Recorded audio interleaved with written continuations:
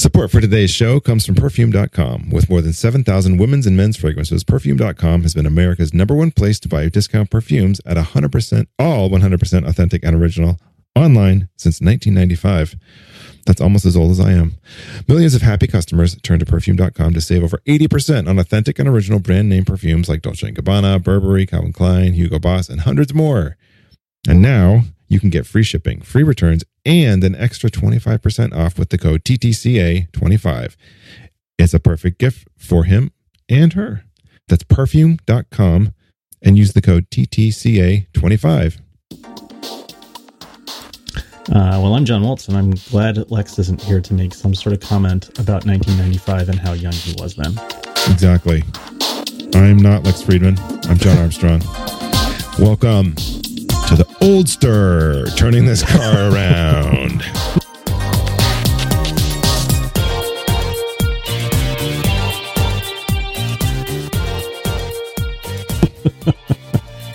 Yeah. Fantastic. So yeah, he's off being important someplace. Yeah, whatever. Revenue officer. Someplace Chief. in Texas. Yeah. You have a little bit of a thing on your microphone when you're talking, and I don't know if it's my machine or if it's you. I don't know what that means. I don't know either. I don't know what that means. But remember, I don't record through the microphone that you're hearing me through. I'm remembering. It's going to be fine. John, am I recording through the wrong microphone? I don't know. It's fine. I'm not recording through the wrong microphone. Am I talking to you through the wrong microphone? Let's find out. No, that's the right one. That's the right one. Okay, this is fascinating. It's not my Kids laptop. love this. Everybody People wants to hear this. Everyone wants this. Is a little inside baseball. A little behind the scenes, a little in depth. Yeah. Actually, you know what? We could talk a little bit about baseball. Oh, yeah? I don't know, are you into baseball at all? I used to be a long time ago, but I've kind of not. I did go to a Mets game a couple years ago, though. Oh yeah. That was fun. Yeah, that was my team as a kid, which I was not really. As a kid, I was not much of a I was not really a baseball fan. I shouldn't play it up in the slightest because I really was not a baseball fan. But I did have a Mets pennant in my room, and if I had to pick a team, that would have been my team. But it was not really much. And I did go to a game as a kid. And there's a story I probably shouldn't tell, but let's just say that I went with my brothers who were older, and I was in the car, and it was kind of a crazy ride. It was a station wagon, and I was all the way in the back with my brothers and some of their friends, and driving into New York to go to a Mets game when they were like 18. Oh, that's in the very late 70s. So that's just everything you're saying is right about that. You can imagine the situation. Yes, I think I can. I do not recommend it. Did you have to go across the G-Dub? I don't remember. Sure, probably. I don't know. I mean, It was a million years ago, John. Well, I think the stadium's in the same place. I'm not sure. Although I think it's new now, the Mets, or at least the one that I went to. It's got to be. Yeah. It was. Yeah. They could not be playing in the same kind of thing that they were playing in back then. But the thing that I was going to talk about is there an ESPN story about Ichiro. Ichiro is coming back to the Mariners. He's been trying to find a place to continue to play baseball. He's 44, which is pretty old to be playing baseball, but he is still amazing. And has been signed with the Mariners again. So he's coming back to Seattle, which is great. But there was a long piece, and I will, of course, put it in the show notes on ESPN about him. And a lot of it talks about his relationship with his father. And he was really...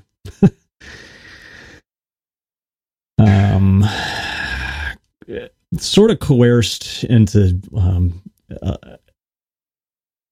a life of baseball that it was almost borderline abuse as a kid, because his dad made him he made him practice every single day.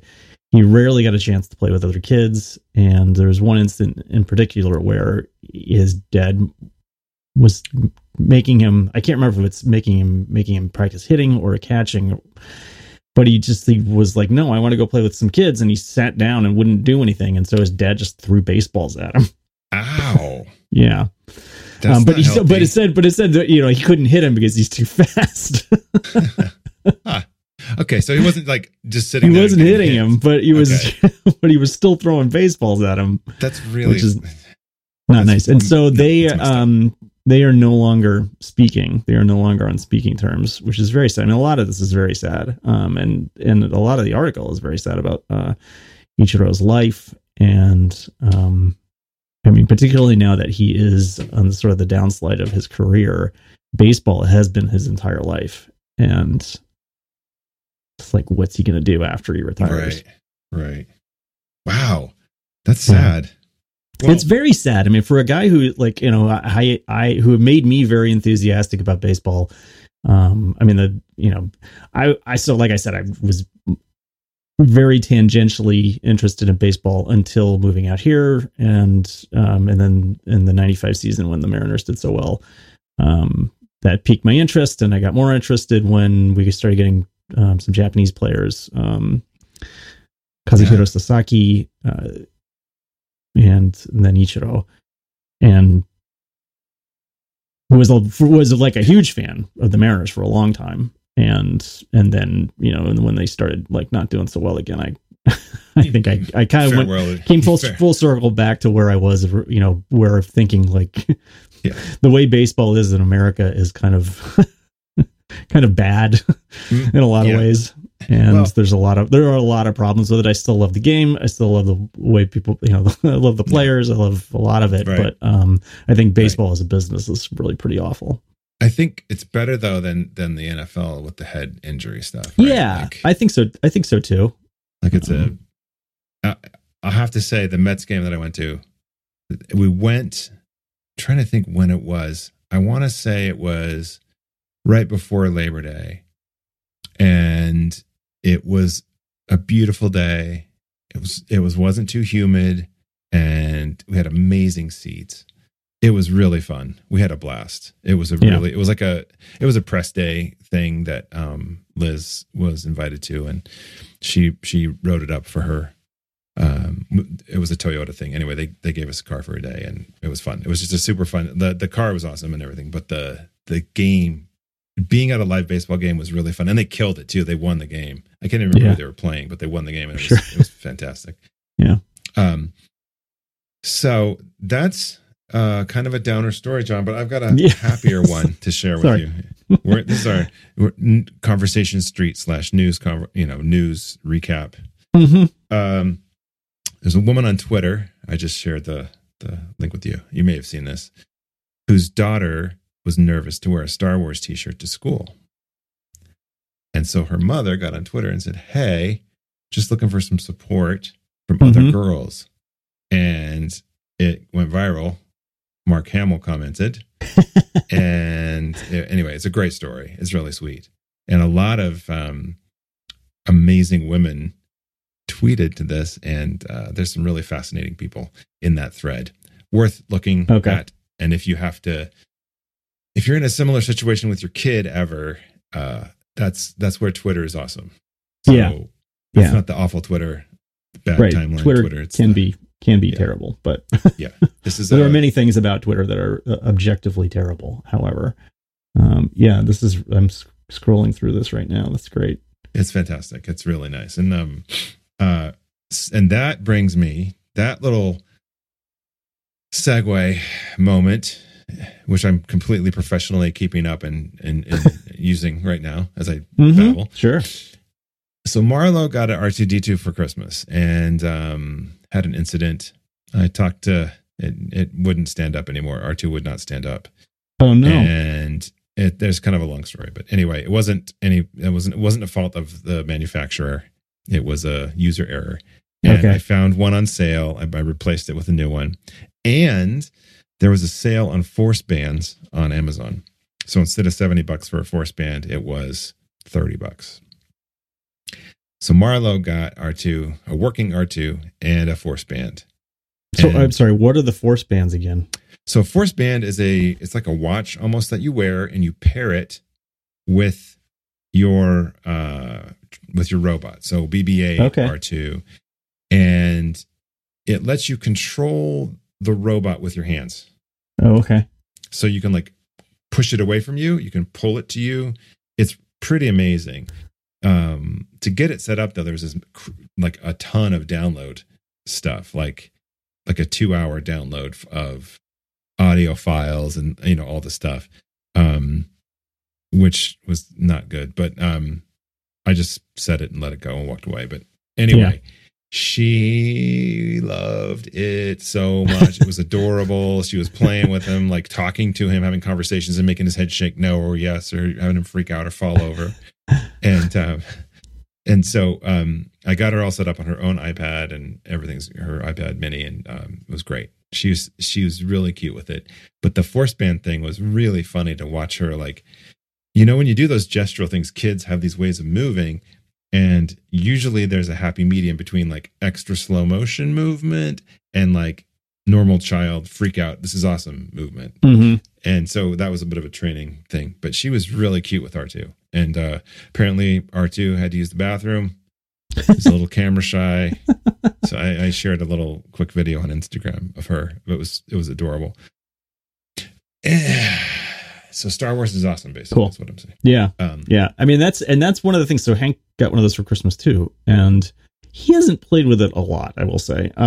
But he was very excited initially, at the very least, and has played with it.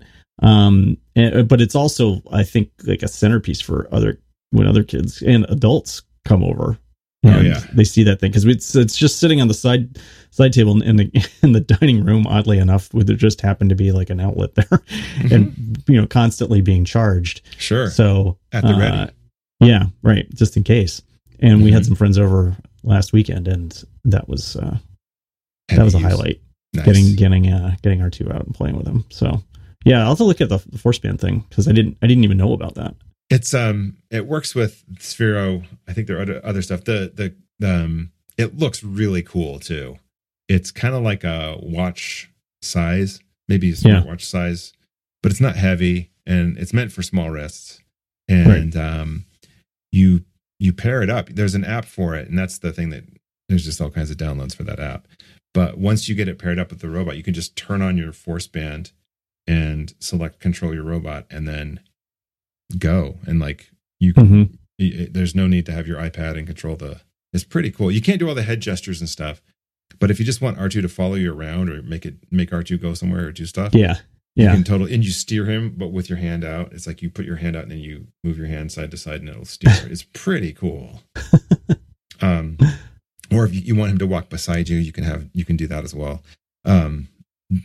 It was really cute to see Marlo play with that, though. It was a lot of fun. And so that brings me to my next thing, which is I'm in Salt Lake City this week for the girls' piano stuff. Lita's in a play. She's in the Lion Pride for Lion King at her middle school, and she's doing great with that. They had a recital last night. I cannot believe my kids with the piano. I just can't. It's crazy. Like, I got pretty good, but Lita's, I've said this every time I say this on the show, but Lita's really getting very close to where I was when I stopped taking classical lessons, and she's 14. Yeah. So she's at least 4 years ahead of where I was. And I'm starting to recognize songs. It's no longer the Happy Cloud songs and like Timmy the Turtle. It's like actual classical pieces. So Mozart and etc. Cool. That's great. It's good. I wouldn't say. I mean, Hank. He's not great at the violin yet, for sure. But he has a very wide interest in instruments, and he'll just a lot of times he'll just be walking by the piano and sitting. He took some piano lessons for a while, but he's been mostly doing the violin for a couple of years now, and he will just sit down and start tinkering away at the piano too. And apparently, and I made some joke about this to somebody, I can't remember who, but no, he has been doing the ukulele at school, he told me. What? It's like he came out of violin lessons a couple of weeks ago, and he said they've got a ukulele in there for sale. I might want to get on the ukulele. And I was like, well, maybe you should start playing the ukulele for, taking some lessons or something. And he's like, I've been doing the ukulele at school. And I made some joke to somebody like I should have had to sign some sort of hipster release form for this. Yeah. But apparently he's been, and I don't know how much he's been doing, but he's been playing around with the ukulele too. So, and I noticed that he, on his phone, he is constantly playing with music apps. Not like GarageBand, but these apps where you try to play along with a lot of them are game style things. Like they're not that Magic Piano or whatever, or Magic. Yeah, stuff like that, right? And but he's really taken to it, which is great. Awesome. Yeah, that's fantastic. Speaking of the ukulele, last summer, the two of the kids were at summer camp, and two were with Liz and I, and then we had a friend who's she's been friends of the family forever. Her oldest, and she's business partners with Liz. Her oldest came and stayed with us for a week, and she had a ukulele, and I can't remember how it came up. I found this Mormon song that we sang when I was a kid, and actually Nirvana did a cover of it called "Jesus Wants Me for a Sunbeam." And I don't think it's a Mormon-centric hymn or song for kids, but we sang it all the time. And found a video of some kids doing a weird dancey thing to it. It's very strange. And the two oldest girls thought it was the most crazy thing they'd ever seen. And so they learned the song. And one day I came home from work and they sang it to me, accompanied by ukulele and dancing. It was really funny. And when I was a kid, you would sing, Jesus wants me for a son. And the way the song was, the note would be sun beam. It wasn't sunbeam, it was sun beam. And so you would scream sun beam. I don't know why, but that's just what we did. We yelled it as loud as possible. Because kids like to yell. Yeah. Especially in a church setting after school. Right. So that's what we did. And anyway, it was a Brooklyn ukulele hipster right there. Yeah, right. Yeah. Perfect. Worked very well. Yeah, walking through that. So when he goes to violin lesson it's in a music store, in the back of a music store, and walking through that place is always like he always sees something that he wants. Oh man, they have a keyboard for sale. I might want that keyboard. I think that's okay. Good. You better start saving up because we're paying for the violin. Okay. There is a very expensive but very cool keyboard. It's called the OP-1, and it's made by Teenage something or other. It's a great synth, and it's very clever and cute, but also really powerful. Like it does multi-track stuff. It does sampling. It's an amazing keyboard, but it's really expensive, but it's tiny. You can put it in your backpack. Oh, really? Yeah. Let me see if I can find it. While you're looking for that. Yeah. Yes. Maybe we'll take care of a little bit of business. Perfect. Because, I don't know so you're in mountain time right now? Yes, I am. Yeah. It's getting about lunchtime for you, right? Yes, it is. I'm starving. Yeah. Yeah. So this is really going to help. Yeah, perfect. Because Blue Apron is the leading meal kit delivery service in the U.S. While many people know what Blue Apron does, many don't know about the types of meals you can eat when you cook with Blue Apron. Such meals as quick bucatini with broccoli and pecorino cheese and Italian-style shrimp and sweet pepper. With incredible ingredients and chef-design recipes, Blue Apron lets you see what the power of food can do. So they deliver fresh, pre-proportioned ingredients and step-by-step recipes right to your door that can be cooked in under 45 minutes. The menu changes every week based on what's in season and is designed by Blue Apron's in-house culinary team.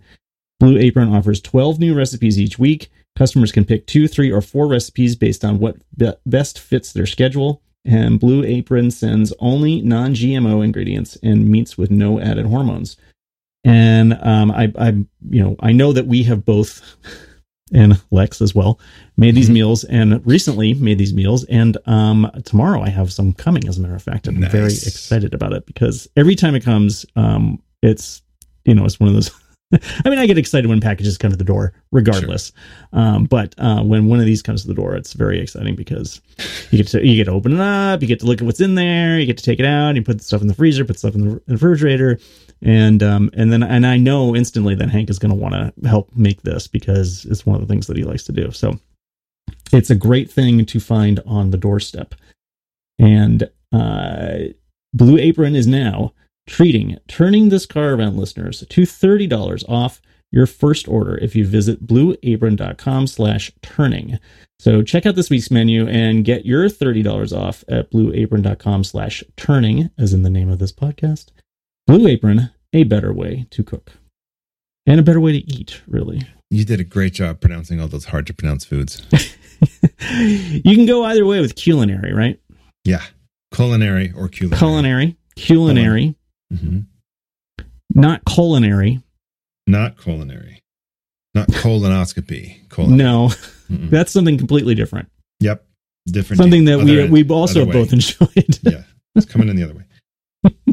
So, John, this keyboard I was telling you about. Yeah. Okay. So I got the link now. The company's called Teenage Engineering. Super amazing little company. And you may have seen their products. They have these little, like,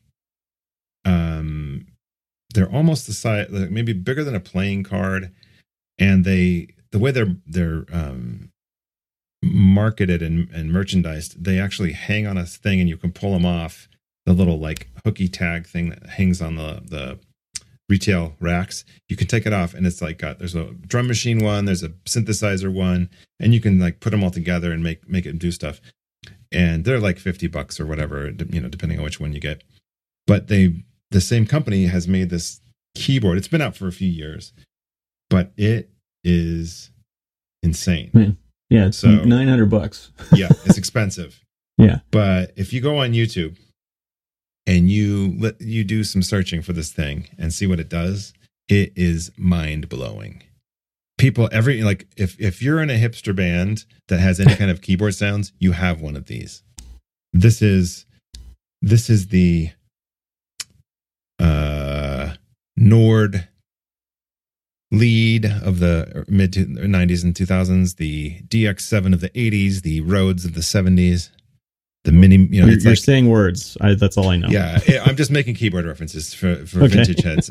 Basically, it's the keyboard that if you're in a band, you would want any kind of, and if you're making electronic music at all, you would want to do this. Or if you're a songwriter and you want to like sketch music ideas, this is a great thing. And a buddy of mine at the studio I used to rent a desk at, he had one, and it's amazing.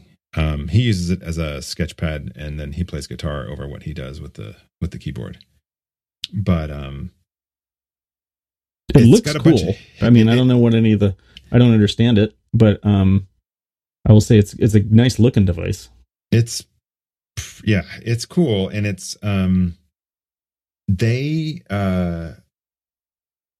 there's a lot of hidden features and like Easter eggs. They're a company that is kind of like they do like they're just funny. They just have funny stuff. So they're trickster gods. Yeah. So here's the thing that I was mentioning prior. The line of, and it looks like they've really expanded the product line since I was last here. But they have these like mini kind of synthesizers that do things, and then it looks like they've even got software now with these, so that if you have a Mac or whatever, you can fire up one of these things, hook it up to your laptop or whatever, and it will you can control it from your laptop. But they're really cool. I've played with these in like MoMA store or like hipster stores, and so they look like games almost. Oh, but yeah, they make I've seen these. Now that I see this, I think I've seen these someplace, but I can't imagine where.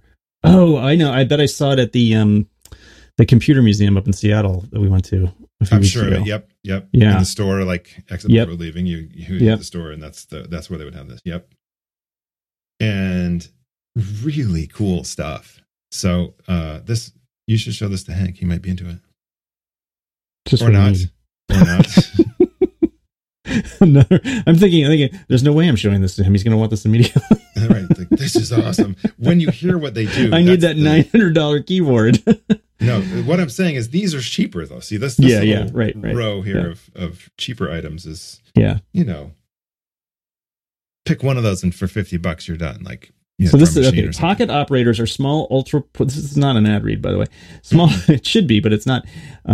Ultra portable. We got to get Lex to make these people advertisers, and then we get those devices for free. Ultra portable music devices with studio quality sound and the flexibility to make music on the go, affordable for everyone, and compatible with other music gear. For $49. Well, yeah. Some of them are more expensive. These are pretty cool looking. Yeah, and it's like there's a picture of it. Man, it looks wild when it's plugged in. It looks like some sort of like something right out of a science fiction, like some stupid science fiction show that I watch. Yeah. Which could be any of the shows that I watch. Any of them, really. Right. Mm-hmm. So this reminds me a lot of the 70s, kind of like when I was a kid, how, what was it? I had this toy called the Starbird. And the Starbird, it had like an Enterprise like ship that separated, like the front part would separate from the back part, but it made this sound as you tilted it. So as you tilted up, it made us, it was all electronic. And then as you tilted down, it would make a down sound. And then it had lasers that would shoot, not real lasers, but like LEDs would go off. But it felt very like, hey, we have these chips that do these sounds and we can do this thing. We suddenly discovered how to do this. Oh, I think I found it. Oh, that looks vaguely familiar. Yeah. Is it Starbird? Is right? Is that the? Yeah, I think so. Yeah. Starbird Space Avenger. Yep. Yeah, 1978. There it is. Bam. Yeah. Yeah. So I had that. This is classic 70s packaging too. Yep. And what's great about it is like it would come apart. And so you could have like, oh, the side things are going to undock. So a lot of the things you see now in Marvel movies where like in the Avengers where there was that crazy ship and the people were like pods in the ship and then they came out and launched out and they started attacking people. That concept of a mothership that holds smaller ships, or in Star Wars, the same kind of thing. You know, so they're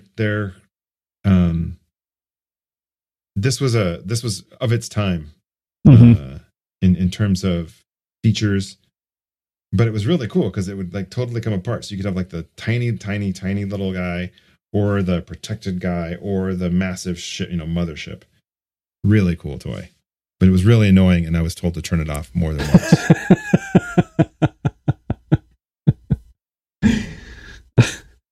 I don't remember having toys like that. I don't know if my parents just didn't buy them. I mean, I know we had the Clay. My brother played keyboard for a while and played guitar. Well, yeah, I guess he played guitar later in life. And so he would practice that, but it was never really that annoying, and he never practiced it all that much from my recollection. And I don't. And we had like, and when we were younger, we had like drum sets and like cheap musical equipment. But mostly I remember us just being annoying by running around yelling and hitting each other. Sure. We had that too. I had a neighbor who said, hey, I've got this pellet gun pump BB / pellet gun. Why don't you run and I'll try to shoot you? Yeah, right. Yes. Serpentine, go. Yeah, right. Well, I remember one of my brothers shooting the other one in the back with a BB gun. Yeah. Smart. That was real smart stuff. Right, yeah, right. I know. Like genius level work there. It's a miracle that we survived with most of our body parts intact. I'm going to stop talking about 70s toys, and I'm going to let Lex take over. Okay. Our next sponsor, Reed. I think we should probably do that, because otherwise we're going to go down a deep rabbit hole. I'm already feeling the pull. But Lex, we'll let you take it away. Support for today's show comes from an innovative new shampoo, Control GX, the first gray reducing shampoo from Just for Men. So Just for Men helps men look their best, celebrate who they are, what they achieve, how they feel. The idea is, if you want to reduce your gray, but you don't want to full out dye your hair. It's gray reducing shampoo. And I'm a shampoo snob. I'm not going to lie to you. I'm very picky about shampoos. I often rotate shampoos because I don't like any of them to be in my hair for too long at a time. Since they sent this to me, I've been using it first every day, which is what you're supposed to do. And then after you've achieved the color impact you want, then you can go to using it a couple times a week. But it's a really nice shampoo, cleans your hair, and then it slowly colors your gray to make it darker. All you do is shampoo and rinse and then move on with your freaking day. It's very, very easy. It takes about 2 weeks to start seeing significant change to your color. And it's cool. It wasn't a surprise to my wife that I was doing it, but you don't have to look closely to see it. It's very apparent right away. It really worked. I like the way, it cleans my hair also. Like I said, I'm a shampoo snob and I've been happy with that effect. But it's very cool. Well, when you look as good as you feel, every date night, every meeting, every guy's night out will be something to look forward to. Get 25% off Control GX using code REGROWTH25 at controlgx.com. Nice job, Lex. Nice job, Lex. Good ad read. As usual. Yeah. I am going to send you a link to a page that pretty much is my 70s toy page. We're instead of like using the Lex ad read as an out. I can't. We're diving back down the rabbit hole because and this is for fans of Gruber's who know that Gruber's a super 007 fan. I had the Spy Who Loved Me car that would go underwater. That thing was badass. It was the Lotus. So it would go underwater? Yeah. It was a Lotus Esprit. And in the movie, The Spy Who Loved Me, right, he's driving this white Lotus Esprit and he jumps it. It lands in the water. And then the tires go in and the fins come out on the sides. The propellers come out of the back. And all of a sudden, it's a submarine car. And I think it lasts about 5 minutes before it gets blown up. But it's a sweet car. Yeah. And I thought that was the coolest thing I'd seen that was not Star Wars. I had the... was it Dinky? The Aston Martin. Ooh. With the ejector seat. Wow. Yeah. That's OG right there.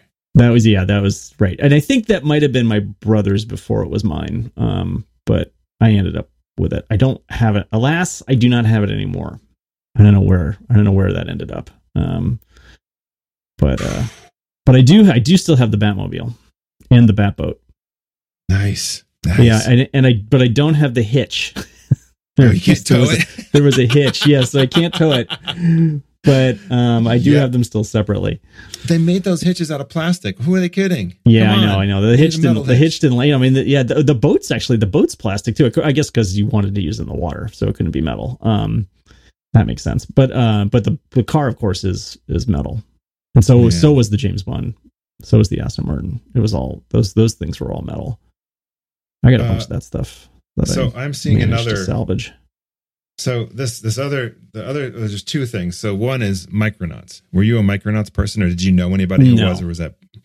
No. So I was not, but I had friends who were Micronauts, and they are referenced in the season 1. I think probably episode 1 or 2 of Freaks and Geeks. Okay. Joe Flaherty brings them up as like was Freaks and Geeks was that a period piece? I can't remember. I never actually watched it. Yes, it was. Okay. And there's a moment in that show that they end one of the episodes with Journey's Lovin', Touchin', Squeezin'. And it's when one of the guys sees a girl he likes, like totally talking with his best friend or one of his best friends. And it looks like she's not into him. And they cue the Journey song, and it is fucking fantastic. The whole thing is beautiful and painful and fantastic. It's just so good. I almost had to stop watching the show. I'm like, I don't know if it's going to get better than this. I don't think they can get better than this. There's so many people on that show, though. Judd Apatow and Seth Rogen's in it. A bunch of people. Martin Starr. Martin Starr plays his friend he's like a geeky trombone kid, and he's the guy who's talking to the girl. It's fantastic like that. Linda Cardellini. Yeah, a lot of people on that show. But I'm looking at this page. I'm seeing the other tech toy that a friend, I didn't have this, but my friend did, called the Big Trek, TRAK. It was a programmable interplanetary rover. It had 6 wheels, and you could program it and make it do things like spin in a circle and go 3 spaces forward and turn right, and then go 20 things down, and then, fire your lasers and then make some sounds and then go backwards and then turn around and come back the other way. And like you could program it to do all this stuff. Yeah. Okay. See, it was the kind of thing where I was like, it was not coming to me. And then the minute I looked up the picture, I was like, oh yes. Bam. Right. Definitely remember that. I did not have that. I think I knew somebody who did have that, or I just remember the commercials distinctly. Oh yeah. Man. This is really, I don't know if I've ever been in a deeper rabbit hole right now on the show. I think our vintage stereo episode, I'm seeing stuff like, Big Mouth Singers. My sister had that, like Star Wars stuff in the package still. So do you think, what time period in your life do you feel like you have attached to these certain toys? I'm just wondering, like, I'm trying to figure out like what toy Hank might have the same feelings about, or right. or your daughters. About that. Yeah, so I think for my kids, it's probably something like Hatchimals or Squinkies, or right now, I have no idea what you're talking about. Oh my God, Squishies. I'm gonna find Squishies for you, John. The 2 youngest, Marlo and my girlfriend's youngest, are so into Squishies. It's not even funny. Like, and I would put money Lex's kids are into these too. Probably. Sending the link now to the secret TTCA host zone. I don't think I've ever seen these. And so they're foam, and they're weird foam. They're like kind of soft memory foam. So you squish them and they kind of stay squished and they slowly expand. Mm-hmm. And there's all these like, they're like emojis, but squishy. They're part of that whole slime putty renaissance. I think it's in that same. Right. Did Hank ever want to make slime, or did you guys ever do that? Oh yeah, he made slime a few times. Yeah. And I think also just Karen just made slime for him too. But I think they did it together as well. But that was a long time ago. I mean, he still likes to do, like, we get those science experiment kits. Even at this age, he still likes to do those. And we did, gosh, a number of months ago, we did like a crystal, one of those things where you put a bunch of chemicals in a little jar and it builds crystals. Wow. Yeah. Cool. And it's just, that sounds awesome. It happened over like a week or something like that, if I remember correctly. And I can remember, like, this was a number of years ago now, though, but in that phase where he was like often just like crazy wild and running around like a lunatic, and getting him to sit still for 5 minutes was hard. We got one of those, it was like a dinosaur excavation thing. I mean, it wasn't real, obviously, but it was just like it was a bunch of plaster over like a harder thing that looked like a dinosaur, and you just had to like chip it away and use like a brush, and you're kind of pretending to be a paleontologist. Nice. And he sat there with that thing for like I feel like it was like 2 hours, just like slowly chipping away and brushing at it. That's amazing. I would have like done 3 hits, broken it, and been like, no, it took him. I mean, it took him a while. It wasn't as easy as you'd think. But he was trying to be very careful, because I kind of played it up, I think, because I don't think I don't think you can really, you'd have to really hit very hard to like crack through the supposed bone part. But, the whole idea is to try and do it gently and slowly and get your crazy kid to slow down for 5 minutes.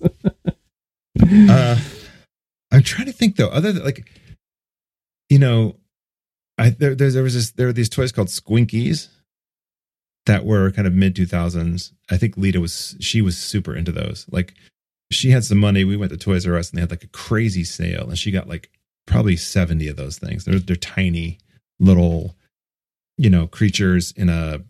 You know how in the gumball machines you put a diamond and they'd have like a little capsule. Yeah. They're that size. That was the size. And they actually had a Squinkies gumball machine that you could stock full of Squinkies and they could live in there, and then you could turn the thing and they would come down. So Marlowe, though, I'm not sure Marlowe's got that same. I think they're gonna remember apps like tablet and touch device apps. I think that's going to be their thing. Yeah, and I think for Hank, like the Nintendo DS as well. Yeah, Lita too. I think I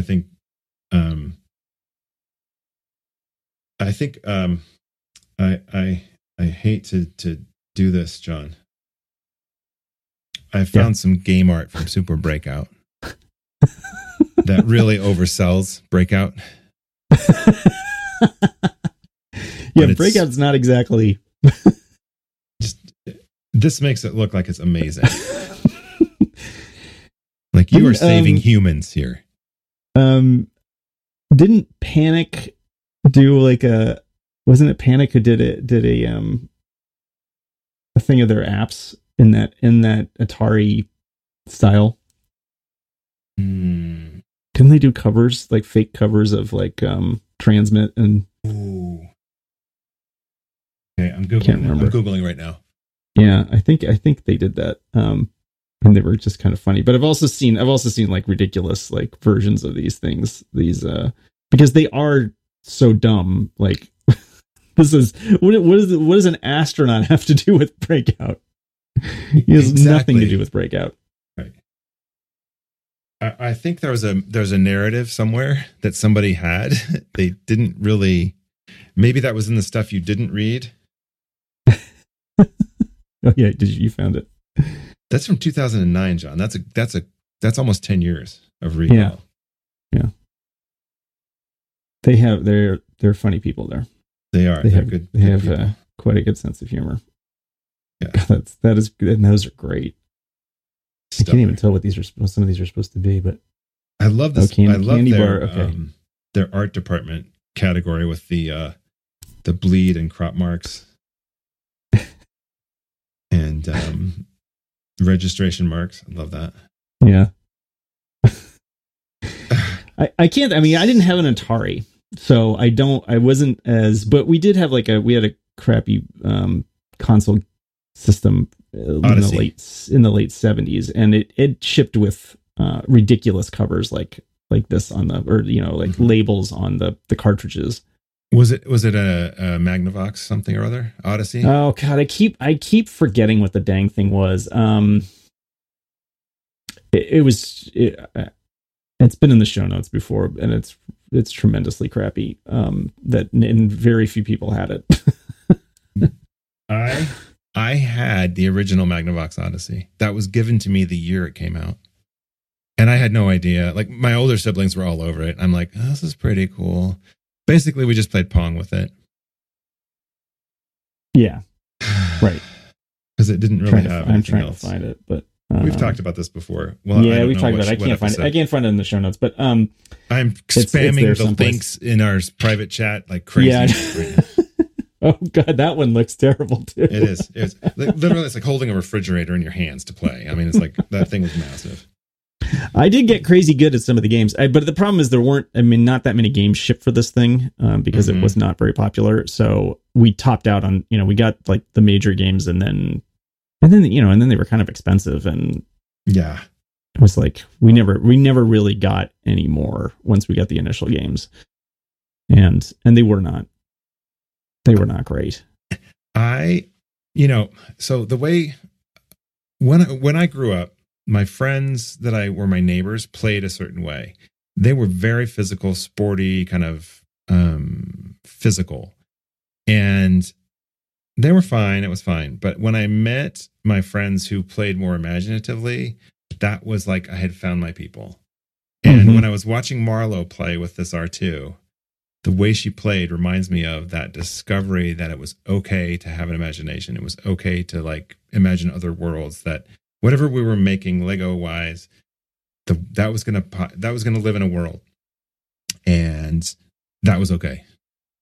Mm-hmm. And that watching Marlo kind of have this with this remote control robot R2D2 was fantastic. It was like everything. It was like, it wasn't just the coolness of the toy. It was that moment of she is already integrating R2 into her daily life.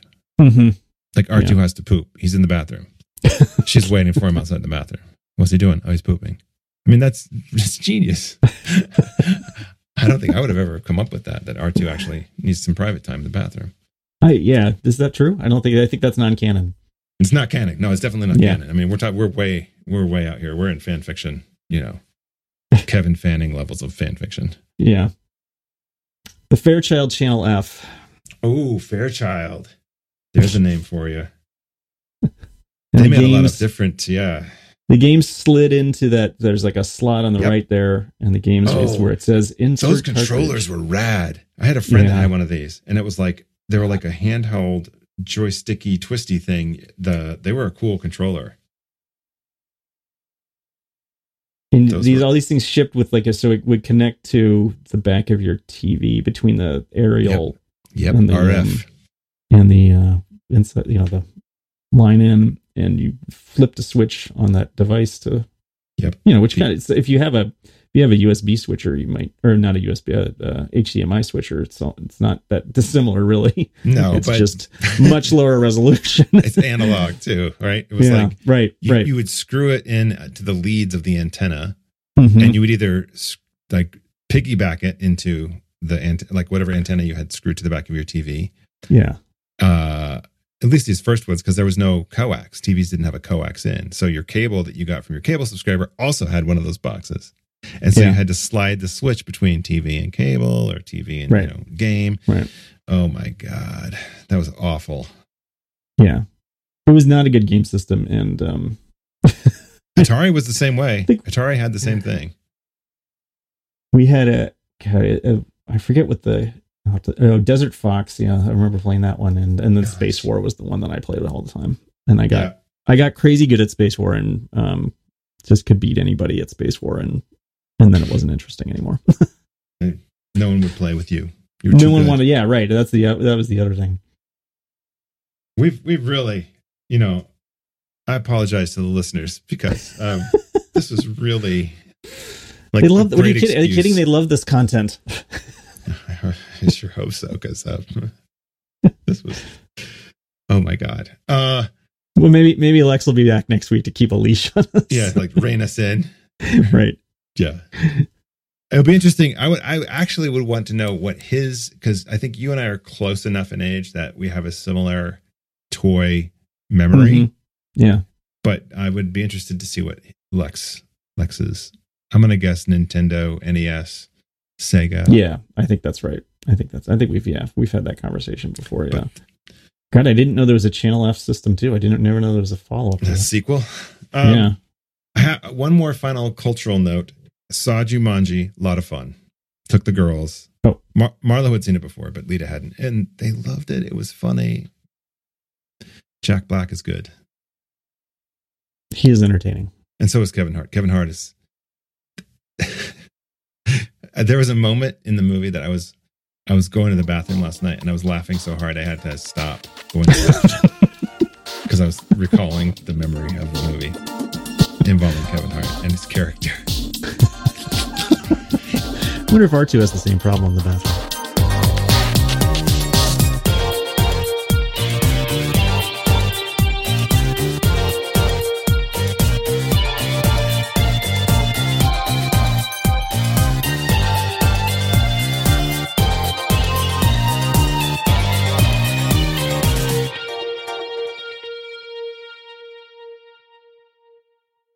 Thanks again for listening. If you have an extra minute, please go to podcastsurvey.net to take a very short anonymous survey about today's episode.